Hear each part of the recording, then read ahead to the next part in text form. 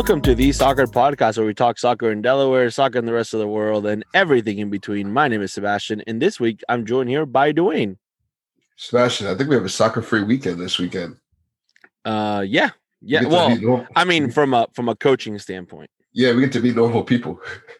Yes, yeah, we get to be normal people that ultimately just watch soccer and enjoy soccer for what it's supposed to be. I mean, it is a big weekend, and we'll talk about that a little later. But it is a big weekend for soccer. But let's get through some club news first. So huge tournament weekend last weekend. We alluded to it in the podcast last week.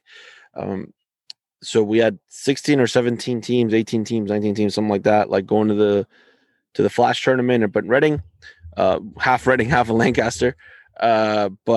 But ultimately a successful, I believe a successful tournament weekend. Yeah, that was definitely successful. Shout out to APL for putting on the tournament, making that happen. But yeah, I think everybody got something out of it. We had a couple. We had 5 for 5 in the finals. 5 for 5 in the finals. Yeah. Yeah, and I mean the teams that didn't make the finals still had good performances, still worked hard. Still showed that development, right? Because continuous development. Absolutely. I mean, so we'll recap the winning teams for the weekend. 2012 girls dominant in their bracket with the last minute assistant warm up coach coming in clutch there to collect that medal. Hey, I was fully going in there with the intention of being a cousin. Kyle was running a few minutes behind, so you got that Delaware Union shirt on there. Like, hey, we need a coach. You're a coach. Hop on in. I mean, all the kids on that team, anyways. At this point, well, I do now. I mean, we warmed them up at Cecil too. Oh yeah, that is true. Yeah, and hey, they won in that tournament as well. It's all about that warm-up coach. It's all about that warm-up coach. That's right. Yeah, I mean, Kyle better be giving you half of his medal at this point. Yeah, I mean, I got a medal. Better split that medal in half, Kyle. Exactly. So 2012 girls dominant in their division. Played really, really well from what I was told. 2012 boys also dominant in their division. 20, and then they won their bracket in the top bracket as well. So important for them. 2011 boys having a really, really good end to the season and winning their top bracket as well. So good win for them. 2010 boys being dominant as well. Some really strong results in their bracket as well. And then finally the OA girls with a PK shootout tournament win, Villarreal style. Without the head coach. Without the head coach. Absolutely. Without the head coach. So it was a big weekend for the OA girls specifically. 4 games in the weekend. Lost the first game, up 2-0, and with 10 minutes left to go, lose 3-2 against a very good Casa 09 team that was playing up an age group. Then beat Reading with the TD as the head coach of that game. And then we played Coventry Sunday morning. Good win. 3-2, but ultimately, like the 2 goals that we gave up, one was in the first 10 minutes, and it was a bit of a soft goal that we gave up, and then one was in the last 2 minutes of the game when it was 3-1, and then ultimately ended up 3-2, but a dominant win there. And then in the final, 1-1 going into regular time, and then PK shootout at the end, and the girls came up big and scored 4. Other team missed 2, just missed a goal, and 2 PKs, and won 4-3.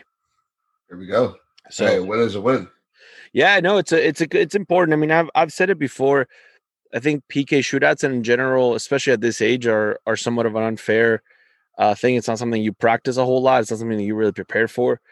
But I'm happy for the girls because ultimately they worked really hard.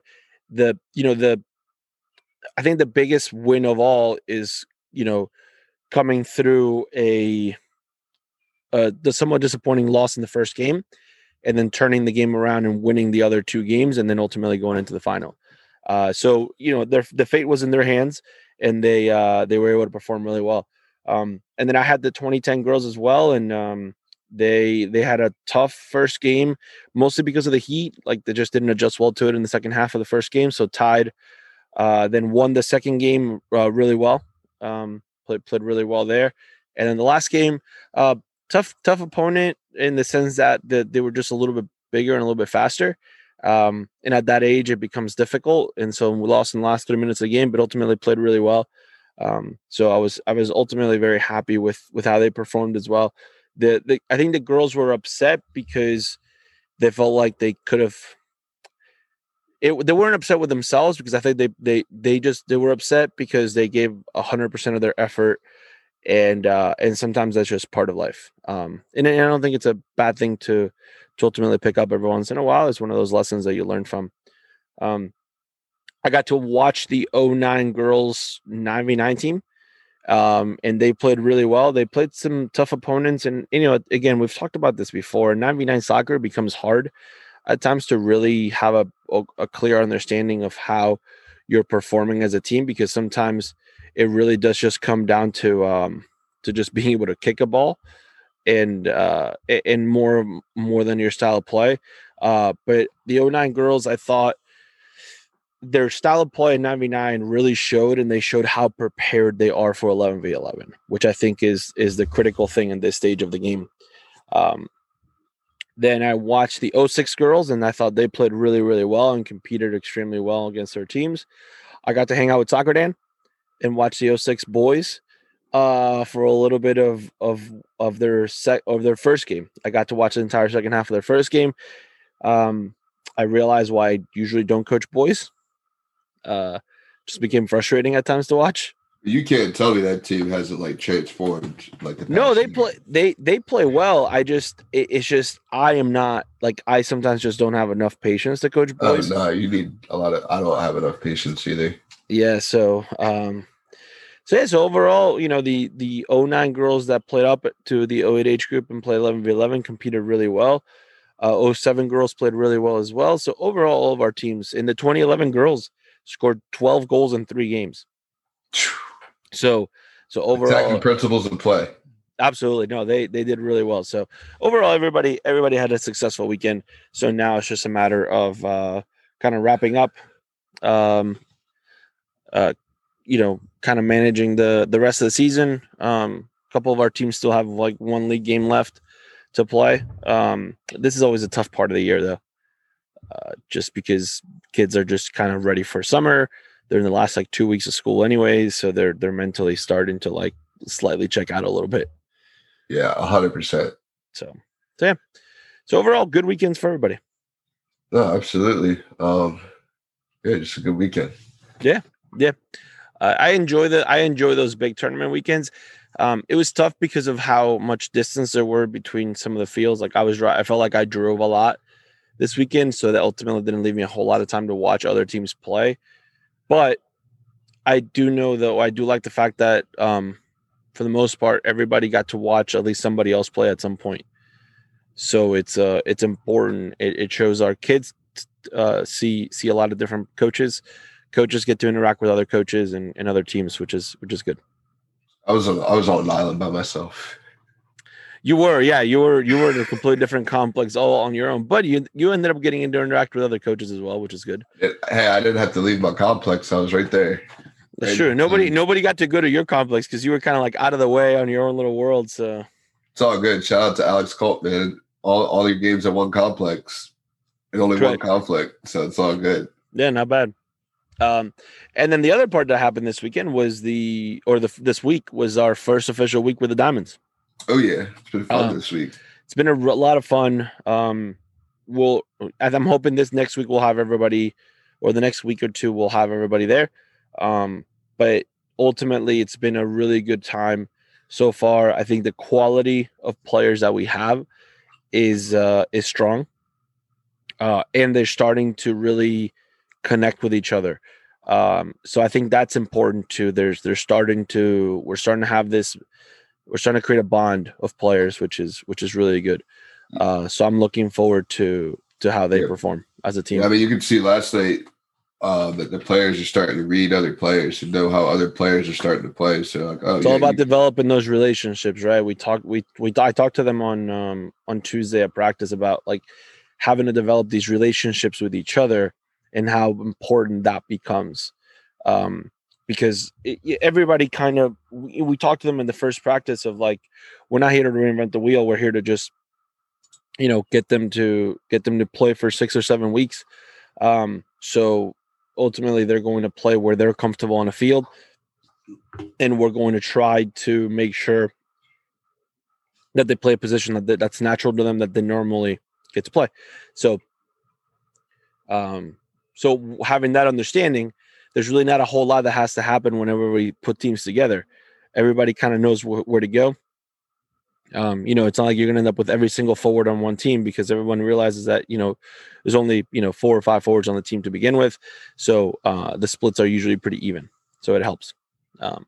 So good first week of practice. I thought got one more full week of practice, and then another full week before we prepare for our first game. So 2 more full weeks of practices before we kick off. Next week's gonna be fun because we go 3 days in a row. That'll be nice. It's one of the few times in the year that we train three nights in a row. With the way the schedule works out, so it's a good time. Yeah. I mean, looking forward to the season. I can't wait. My Cujo, for our followers out there that aren't local, we'll have that link for you so you can watch the games. That's right. Yeah, we did a little test run yesterday of our practice. We live streamed our practice to only like 2 people. It was Dwayne and my dad. Gotta send the GM that link. Oh yeah, you gotta make him happy. You gotta make the GM happy. So if your dad's the GM, does that make Chad just a fan? Fan. Soccer director. Yeah, director of soccer operations. Equipment manager. At that point, like, we started with soccer director, and within 5 seconds, he is now the ball boy. He's the ball boy. Yeah, he's in charge of the select balls. He will be the sharpest dressed ball boy out there. Yeah, he will. We'll get him a vest and everything. He'll be out there in like a polo with a little vest. Chase after balls. We'll get him one of those pennies that we have that has like 3 numbers in the back, like 572. There we go.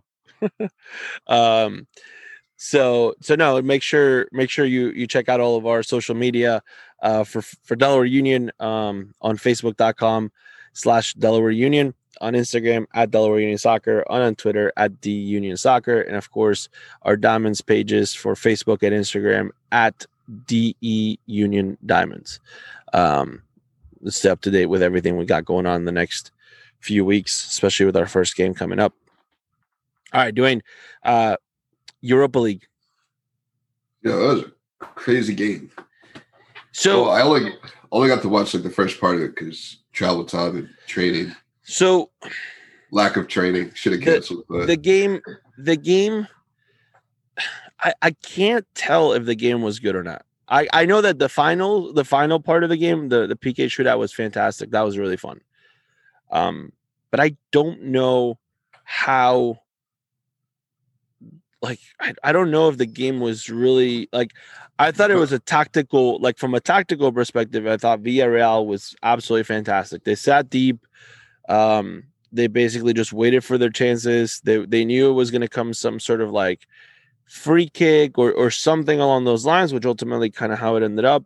And that's how they were going to create their chances to score goals.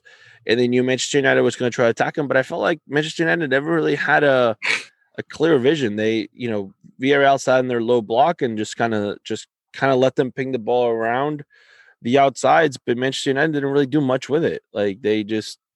I think that's where Manchester United struggles as a team. Like, if a team's going to sit back, they kind of are okay with it. And just like, all right, let's play not to get scored on, right? Like, they just play like it's just almost like watching Barcelona play. They just played possession. They were okay knocking the ball around, but there was nothing really like.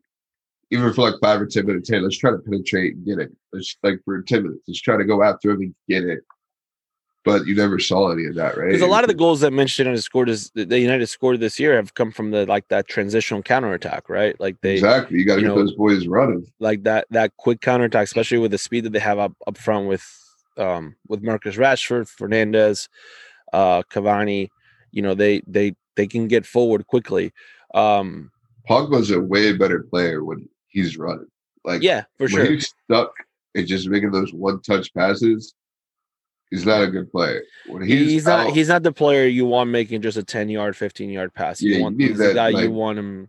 You do not want to see Pogba running full speed at you. That's a big dude. And not only that, like when he starts playing those like 30 or 40-yard like diagonal balls, that becomes dangerous. And with the outside of the foot. Yeah. And we just didn't see that a whole lot. So I think that became a tough game. And then ultimately we go into the PK shootouts, and I don't think I've ever seen I've seen PK shootouts go this far before every once in a while, but I don't think I've ever seen this many people score every single PK. Yeah. I don't know. Somebody would have to find the history books of like how many times in history has there been a PK shootout in general where it's decided literally on the 11th PK or the 22nd PK, after everyone's gone except for the last goalkeeper, and that's when it's decided. And I was watching the broadcast, on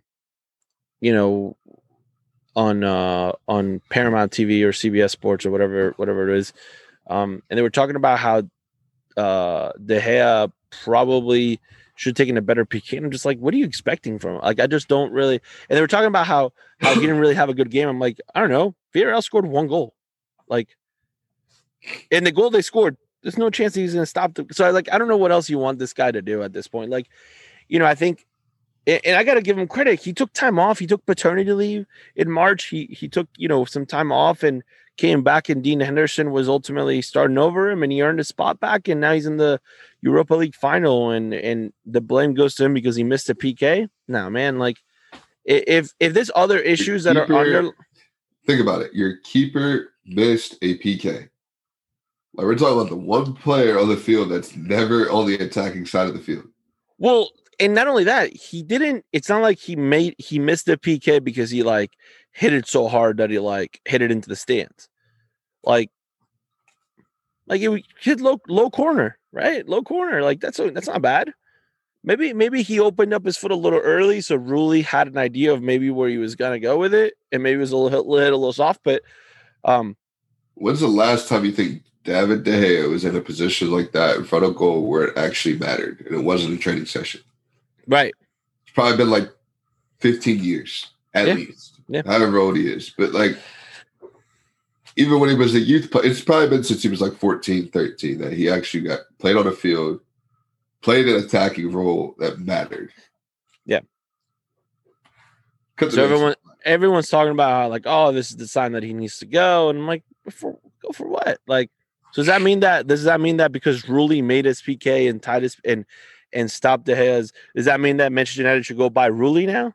Yeah, transfer market value went up 50 mil. Yeah, right. This is also the same goalkeeper that Hector Rulli isn't on the Argentina national team. He hasn't been in the national team camps for the last 2 years, and he's not going to get called up for it, right? Because ultimately Villarreal has another goalkeeper that played in La Liga. Sergio Asenjo, I think it's the one that usually plays in La Liga, and Rulli was just playing in the Europa League. And good for Unai Emery for keeping the kid on, I think it's fair. I know a lot of teams, especially the bigger clubs, do that to get their second keeper matches, and it definitely becomes difficult if you keep advancing that you want to put your top team out there. But let the kid play. I don't think he's really a kid, but let the guy play. He's not old though. Yeah, but let him play. Let him get that experience. Again, Villarreal, you sell this guy for 25 mil because he won a PK shootout. He could score PKs. That's a win for you guys. Yeah. right? Like expose him to the world. Like, yeah, if he's not your number 2 or if he's not your number 1 and it's clear, fool everybody else and sell him. Yeah, I mean, ultimately, I mean, Ruli's been around for a long time. He went from he played in Argentina for a couple of years when he was younger, and when he was in his early 20s, and then went out to Real Sociedad. Then kind of technically Manchester City kind of bought him, but then loaned him back to Real Sociedad, so he never really played at City. But then just wanted to see what happened next. So he went on 2 loans to Sociedad, and then Sociedad bought him completely. So he played there a decent amount, and then Sociedad between the 19 and 20 season loaned him out to Montpellier in France. Right. And he was like the goalkeeper of the league of League One that year or something like that, and he was outstanding. And then Villarreal bought him this year, so he's good, and he's had some appearances with the national team. But Argentina's always produced very good goalkeepers, so it's always a really tough. In Argentina, is not a country that usually changes their goalkeepers often. So once 1 or 2 are in the rotation, then it's really you're just kind of fighting for that 3rd or 4th spot. But that 3rd or 4th spot usually ends up again. There's not a whole lot of rotation in that lineup. So there's a lot of goalkeepers that are playing high level football this year. So there's a lot of competition for it. But yeah, I mean, if you're gonna jump on David De Gea, I mean, think about what goalkeepers are out here scoring goals right now. I mean, Liverpool goalkeeper. I mean, yeah, he might be going up for corners. They might change the game and have him going up for set plays more often. Does he now beat what's his name, Ederson from City for that starting job for Brazil? Absolutely not. No, I think Ederson, if it goes to PKs tomorrow, Ederson's definitely in the top 5. I mean, that's the guy you want, right? He's like tatted up to his neck. Like that's a scary dude, man. Imagine in that moment, he like, except for I guess he would get yellow carded, but he like, imagine like before he takes a PK, he takes his shirt off and he goes out there and just takes. You better not have another yellow card. That's all I'm saying. Can you imagine that? What happens if you get red carded during a PK shootout? One of the field players has to be a goalkeeper.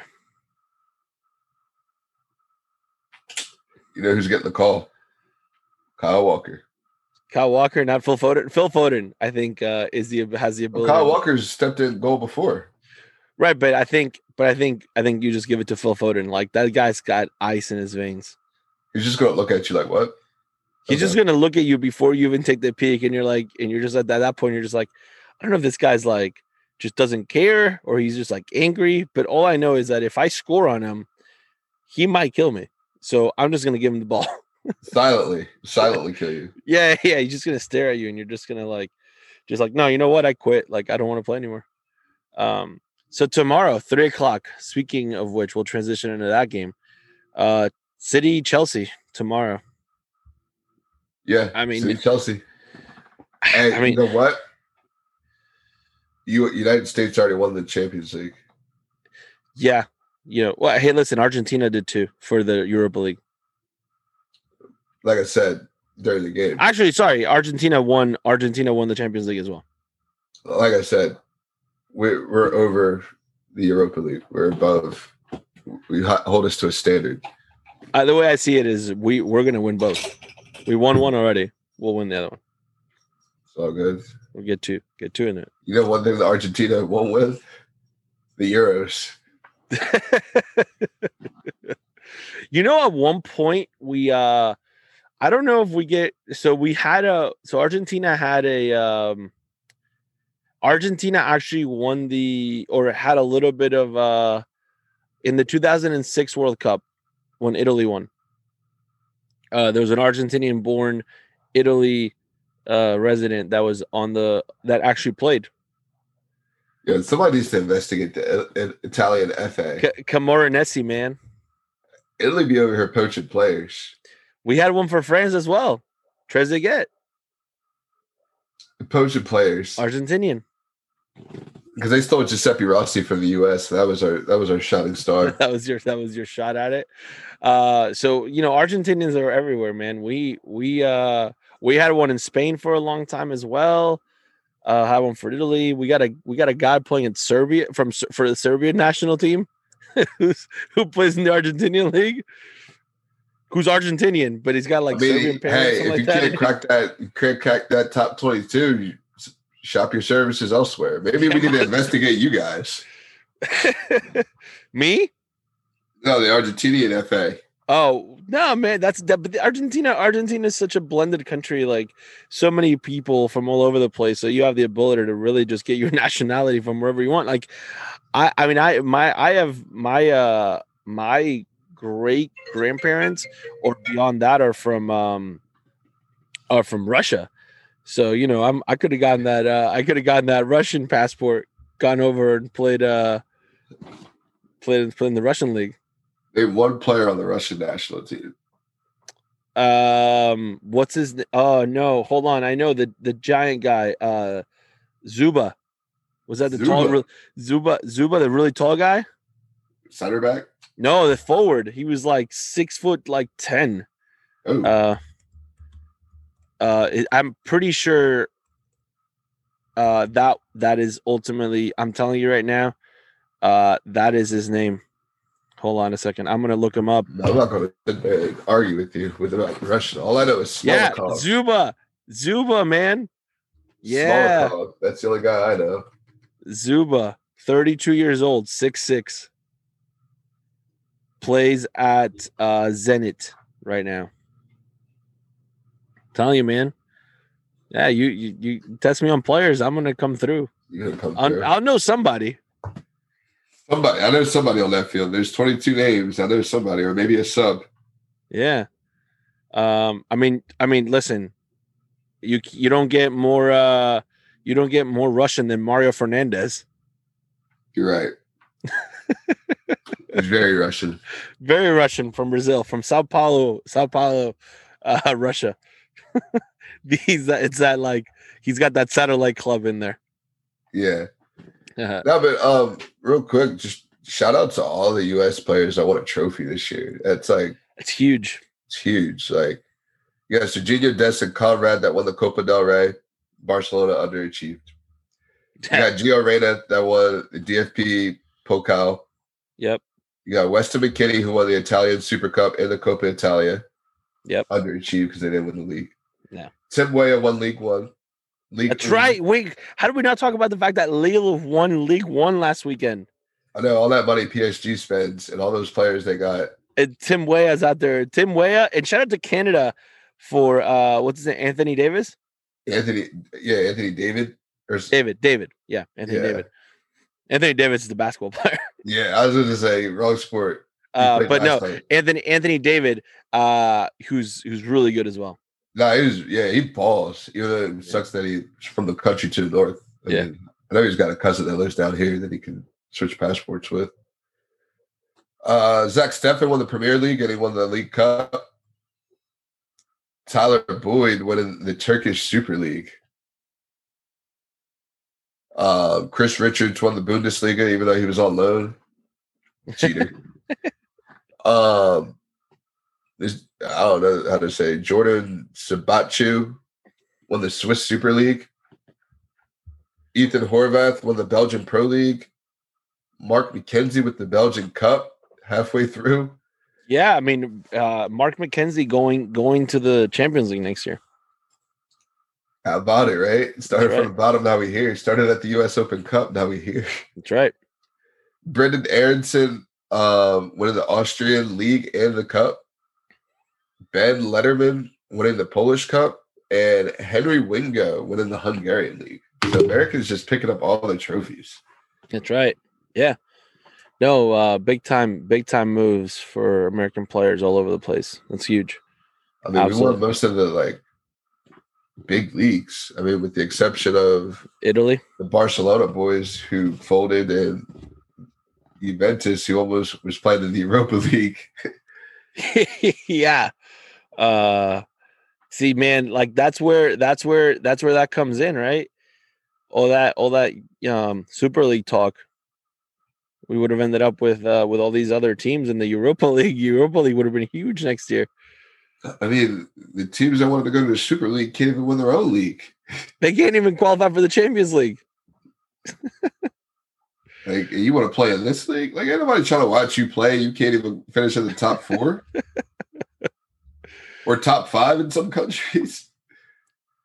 So this idea of these big clubs brings up an interesting topic.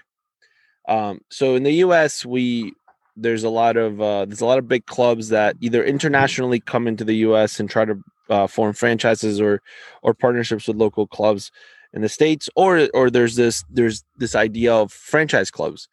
Ultimately, some sort of mothership club having these satellite clubs all over the country.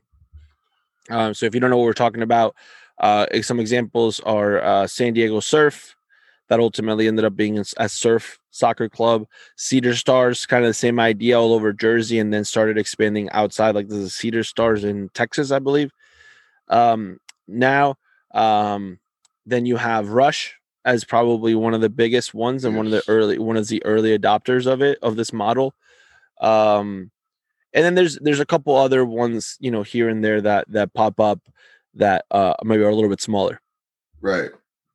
I wanted to kind of talk about what you think about this idea of the franchise clubs, because I do think that there's a place for it.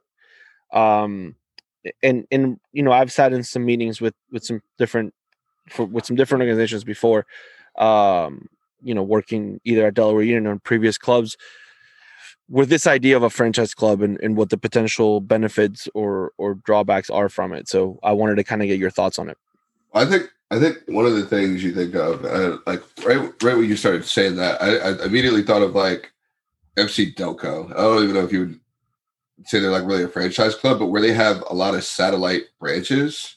Yeah, they have a Downingtown and Conshohocken. Downingtown and Conshohocken, but I think like when you get to these like major cities, it becomes difficult to keep your club in one space.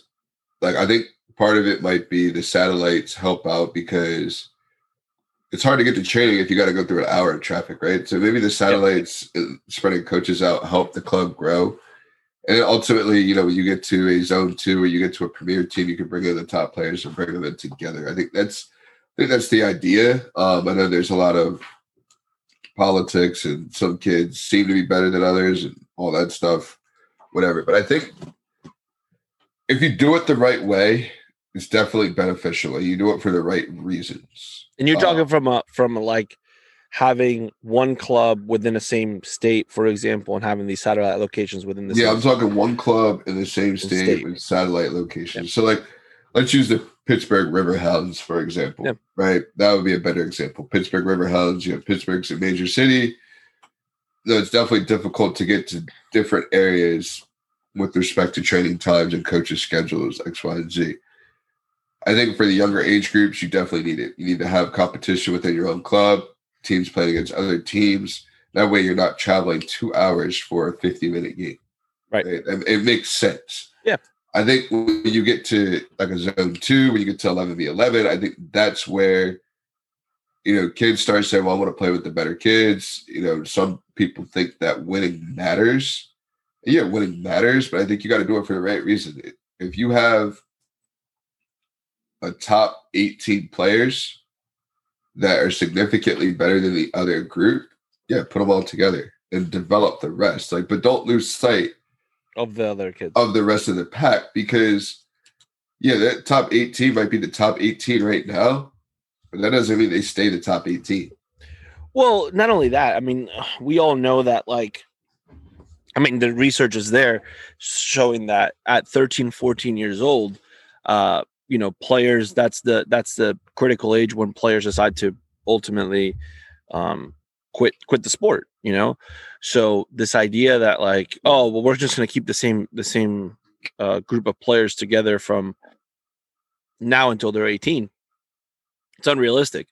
Players move, players quit, players switch clubs, get injuries, all things like that. So, and as you pointed out, this idea of making sure that your second teams or your players not in your top group are still being developed, because ultimately, that's a lot of the foundation of your club, right? Those are the kids that will always usually be there for you. Camps, programming that whatever you do, those are the kids that are going to show up. And then not to mention the fact that you end up, players develop at different times. So you don't know when that player is going to ultimately develop and when that player is going to hit their stride. So, if we're talking about a 13-year-old that you're just going to cut them from the team and then you give them no opportunities or no chance to ever see that top team or put the right coach in the right place to make sure they develop, that becomes difficult.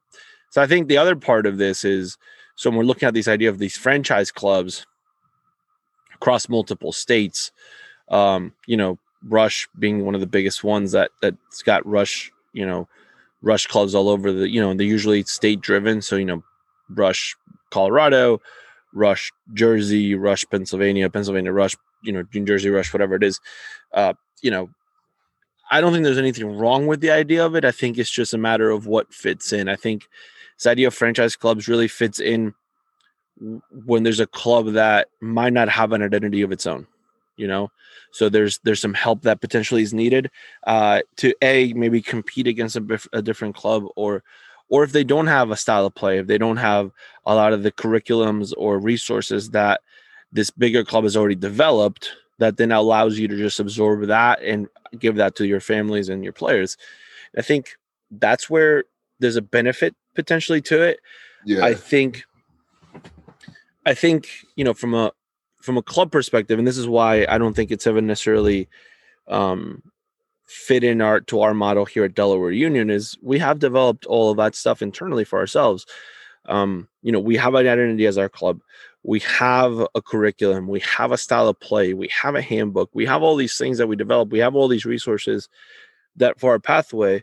And there's nothing wrong with this idea that you don't have that, right? Ultimately, what I like about it is the fact that if you don't know how to do it and you don't have the ability to do it, you have a way to ultimately obtain that information. Resources and networking would definitely be one of the things. I mean, sometimes I think we take for granted that we have all these soccer guys, right? Yeah. People that know their sport, have got the coaching education in one area, right? But I mean, you might look at a state like Wyoming, right? Right. Where they need a rush club because, Wyoming soccer may not be popular. It may not be a hotbed.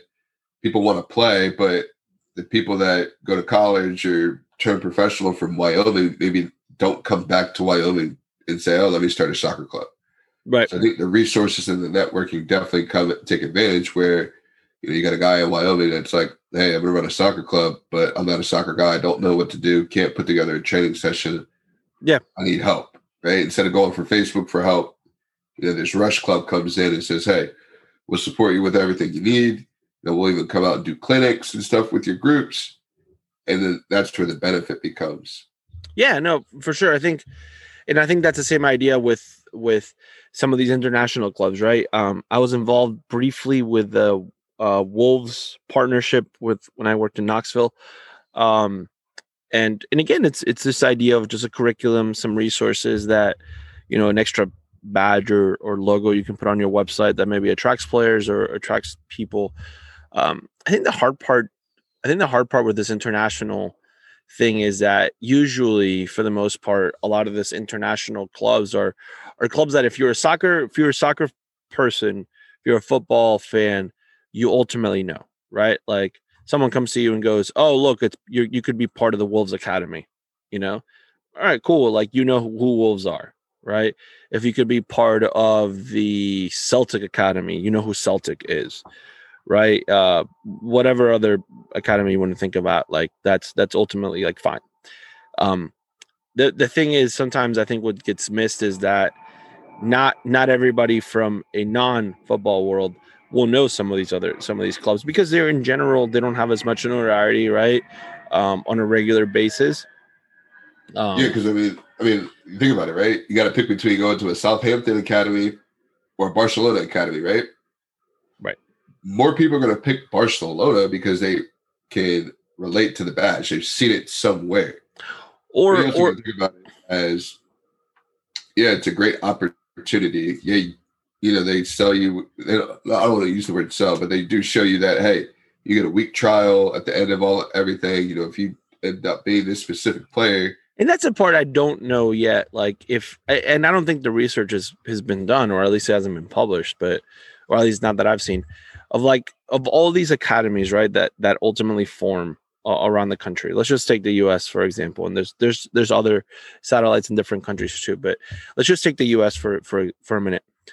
How many players have any of these clubs identified from a U.S. based affiliate club or franchise? There's a couple. That Barcelona Academy in Arizona, there is a couple of kids, but that's really that have gone out to La Masia. Yes. Okay. Yeah. Perfect. So, there's a couple kids from Arizona. I want to say that kid that's in the Bundesliga, Matthew Hope, is one of those kids. Now, I think that one, if I'm not mistaken, that Barcelona Academy is a residential academy too, right? Okay. I think so.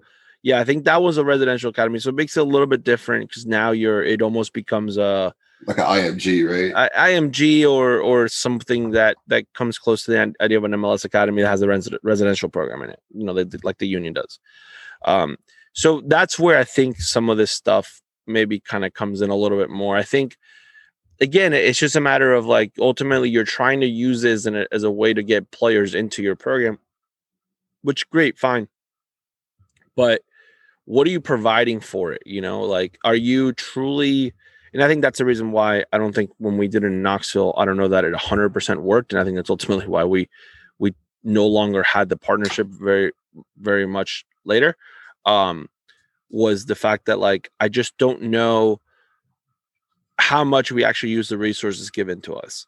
So you put the name on your website, you use it in your advertisement, but then are you really embracing all the resources that you have available to you? And I think there's a value to the resources, but if you are going to apply them, just like anything else, right? You have all this information, but if we're not going to use it, then how good it really is it? Right.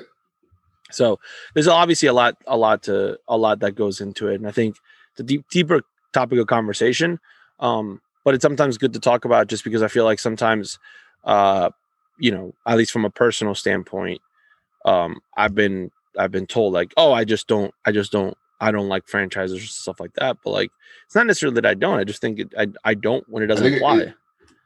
You have to be selective, right? I just think it has to apply, right? You have to have a need for it, and you have to have if it's the right fit, right? If I move to a club, let's just say tomorrow, I change clubs or I move to a different part of the country, and I end up getting a job at a club that's smaller or bigger, it doesn't matter, but doesn't have all the things that we have at Delaware Union because they have never developed them.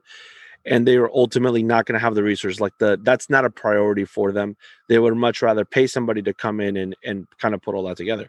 Fair enough. I don't not see the value in it if you don't have the ability to create the ideas in-house. Yeah. And I think that makes sense. And the partnerships as well, right?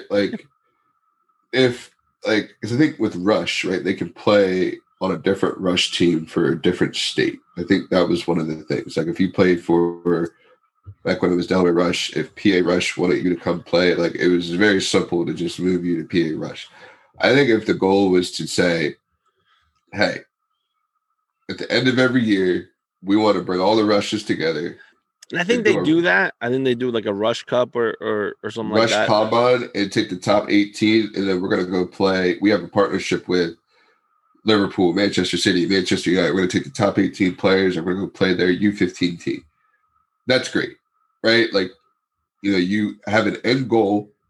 It's definitely attainable, and it's not out of reach where it's hey, you got to be at this certain level, and then we'll get you a week trial overseas. Well, and I think you're talking about this idea of developing it backwards, right? You're developing it from the ultimate goal, right? Starting with the why. Why do I want to do this? Well, because I want to make sure that I create the most competitive environment to compete with some of the best clubs around the world, right?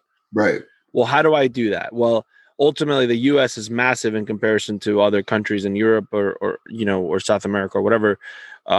So the only way for me to be able to compete is by branching out and finding the samples of players from all over the country but then ultimately finding a way to combine those top kids together. And the best way I can do it is by creating this thing. So ultimately, again, you start with the idea of the ultimate goal is being competing. Let's just I don't know exactly what we're using Russian as an example. It could be any of them.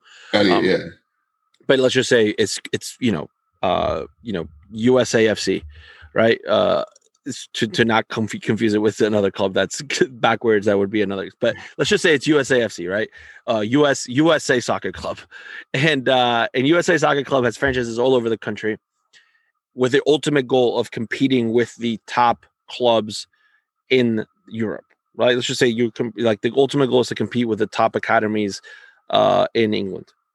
So then again, you start with that, and then you work backwards to ultimately finding the idea that like what makes the most sense is to start franchises all over the country. Well, great, fantastic. If that's your goal, fantastic. But like again, I think part of it is the transparency of like put it out up front, right? Just be upfront with it. Like ultimately, here's what we're doing. Here's how we're going to develop players, and great, fantastic. If that's your goal, and go for it. So obviously, a deeper conversation could be had on this. Right. I think there's different ideas behind a lot of this stuff, but something I think it's a good topic of conversation for us. I think it's something that has popped up in our radar, and good to talk about. Yeah, no, absolutely. Because it's something that, like, again, like the club, even from when I was a kid, has evolved. Like this whole soccer club thing has completely evolved, where it's gone from mom and dad coaching and printing out a sheet on Google from stuff to like session planner and having sessions and coaches getting coaching education, all that stuff. It's evolved, like, and it's going to continue to evolve, just like life around us continues to evolve. Yeah, absolutely. All right, moving on to the Player of the Match award as we begin to wrap up our podcast. So, my Player of the Match goes out to Madeline Hudson. Madeline plays on the 2008 girls team and played through a broken arm in two places. Broke her arm in two places in our first game of the tournament for 4 games without any of us knowing or realizing it. Hey, so, I mean, 13, right? 13-year-old, 12, 13? Yeah, 12. 13-year-old? Yeah. That's incredible. Yeah, so she's out for 4 weeks with a torn or a broken radius, and somewhere along her wrist, she kind of broke her arm as well. 4 weeks out. The doctor said the reason why it's going to heal in 4 weeks is because she's so young and her bones are still flexible enough or whatever, and then they're still able to like heal relatively quickly. So big shout out to her, because like that's huge. And she came up big and played every game except for a total of maybe 5 minutes where she subbed out in the third game. Yeah, I mean I've never broken a bone, so I can't relate to that. But that's incredible. Like when you sent me that, I was just like, wow, like yeah, that's just incredible. Yeah. So big shout out to her. So who's your player of the match? Give her the player of the match to my army of a team, the whole army. The 07s, 08s, 09s, they went out, competed hard this weekend. Did everything that we asked them to do. We really focused. And they struggled a lot this year, but we really focused on attacking the entire week prior to the tournament. And they went out and attacked. I mean, hey, you go out, you attack. You know what you want to do. You want to try to go score goals. They went out and scored goals. The 08-09s needed a little push after the first half of their game. The parents apparently loved it. And a little push at halftime, but I had to go run to another game. But by the time I got to the other field, they scored. And like for them, that's big for that group because they've been climbing out of a hole for a while. So good for them. Same with the 07 boys, again, trying to play on the front foot. They also had to battle. They're also battling some injuries and also the heat. So shout out to all those boys. They definitely earned their Ritas on Tuesday, Wednesday, whatever day that was. Earned that Ritas, and, continuing to watch them develop is fun. And watching them play is really fun. No, absolutely. I think the development that group has had in general, those 3 age groups have had this overall is really good. I think the other part of it is how excited those kids are in general. They're very coachable. I've watched them and have either trained them in some sessions or been around for some sessions or games, and they're super coachable. They're always they always want to get information, which is critical at this age. So big shout out to them. Yeah. If you go up to let me give a shout out to Max Hayes, ask him how we want to play. And he'll tell you, he'll give you that answer. All right, moving on to on this day in soccer history or football history. So this one goes out to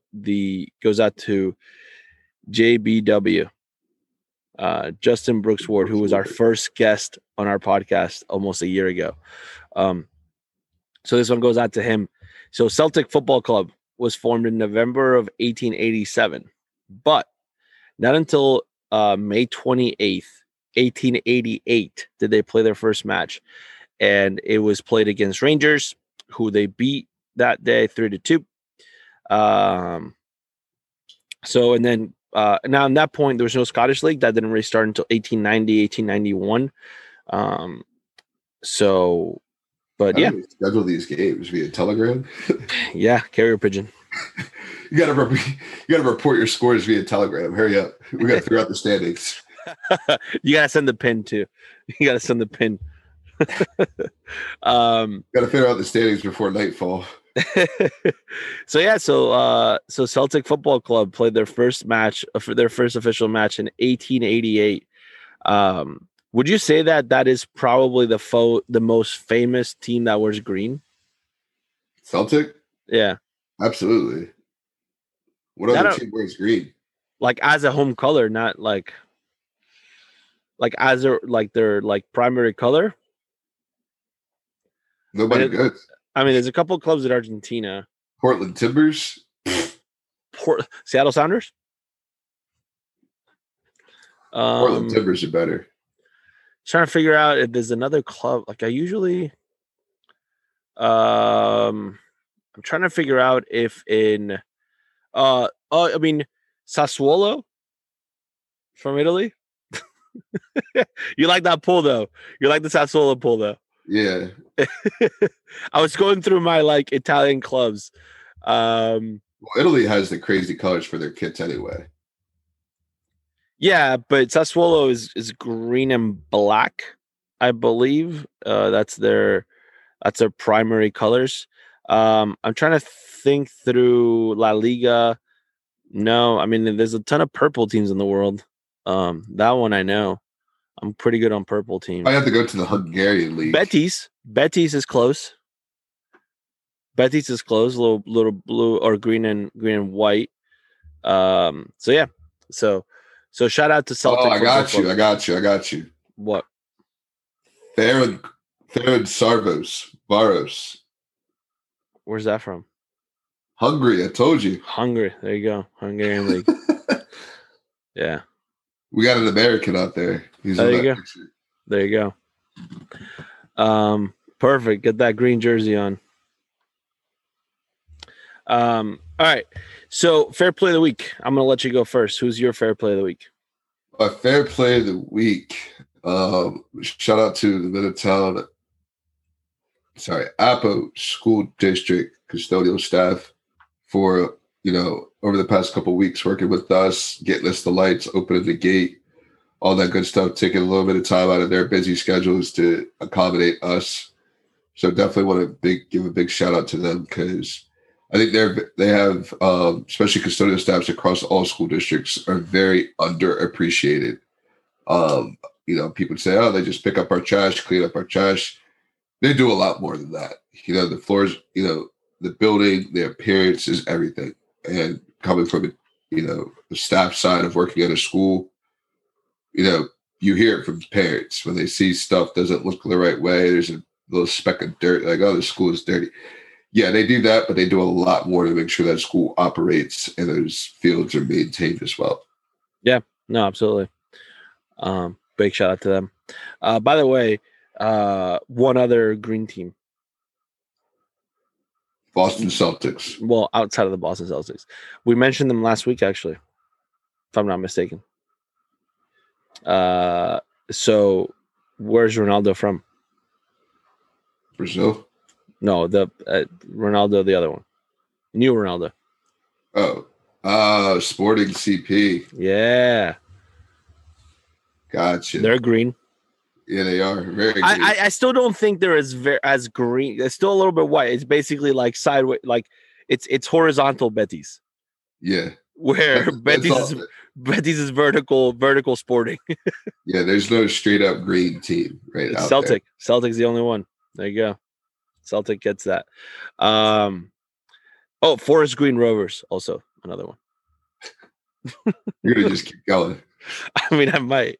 You might be going into next week's podcast. Maybe that's next week's podcast is we do a color wheel of the famous clubs with different. We'll spin the wheel and see how many. That's a game. That's the new game. How many clubs can you name in 30 seconds with that color? Yeah, we do a color wheel, and you got to name as a primary color. Oh man, you gonna throw that's gonna throw the PSG out of whack. Why? Because PSG, what's their primary color? Blue. Blue. They got like 50 different jerseys. No, blue. Like again, like if you were to say so if you were to say who's got, let's just do a little quick roundup here. Who's got light blue jerseys? Yeah, Man City. Man City. Who else? Who else you got with light blue jerseys? Atletico. Madrid. I guess it's not their primary jersey. No, red and white. Light blue. This is tougher than you think. I got one. Philadelphia Union. Their new jerseys are light blue. Yeah, but they're still their primary color is still that like PSG blue to a certain extent. That navy blue. I'm gonna go Celta de Vigo. Primary color is blue, light blue. Yeah. Got it. Yeah, it's tougher than when you actually start to think about it with like all these teams wear like different colors. Yeah. Yeah, but so you guys, that's the key is we're looking like home kit, right? Well, third kit, fourth kit, sixth kit. Yeah, so like if you were to look at like, who's got whose primary color is like burgundy. Who comes to mind with burgundy? I was going to say Arsenal, but that's just like a red. I mean, for me, it's Barcelona. Like it's kind of like a little bit burgundy on it. Like it's red and blue, but a little burgundy-ish. Which way does Barcelona stripes go nowadays? They used to go up and down. Are they squares still? Yeah.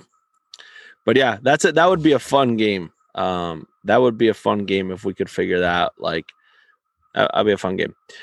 My fair play of the week goes out to all the clubs in the world that are going to end up picking up these free agents at the end of this year. Because someone's smart enough to pick up the guys that never got re-signed. So ultimately you're picking them up without that transfer fee. Yeah, I know, right? Just get guys on clearance out here. That's right. Hey, man, it's the best way to pick up. It's the best way to pick up players in FIFA. The difference in the FIFA is that usually the big time players like Wijnaldum, Aguero, Eric Garcia don't go on free transfers. Luis Suarez goes on a free transfer and wins La Liga. I don't know. Technically, not really a free transfer though. Like, because he had to buy out. They basically kicked him out of the club, so they had to buy out his contract, and then he was kind of a free agent. But like, I'm talking like, guy out, I'm talking like contract ending. Like, my contract is done. Now I move on for free to somewhere else. Like again, like Barcelona's going to sign. Barcelona's announced. Laporte announced that they're signing a bunch of new players next week. Yet. Not 100% that they're bringing back Koeman back yet, but he's not announcing that yet. Now the other one is Pochettino might be out of PSG, man. He might be out 5 months and out. He apparently didn't win anything, did he? All right. He doesn't get along with. He won the French league or the French Cup or whatever it is. He won the French league. No, he didn't win the league. He won the French Cup, or he won that, I think. Yeah. I don't care about that. But he's been in the club for 5 months. It's not his team. Dude, there is billions of dollars worth of players on that team. No, apparently he doesn't get along with the sporting director. El Chad. El Chad. La Chad. Or it's Le Chad. Le Chad. Le Chad. Every club has one. Every club has a Le Chad. You better get along with Neymar and Mbappe and all those other guys that are worth millions of dollars on that team. No, I think he gets along with them. He just doesn't get along with Le Chad. Le Chad, our guy to impress. Oh, man. That guy probably wears a vest too. He definitely does wear a vest. All right, episode 48, four left, man, and we're up to that year. We gotta figure out something to do. I don't know. It's happening in a couple weeks.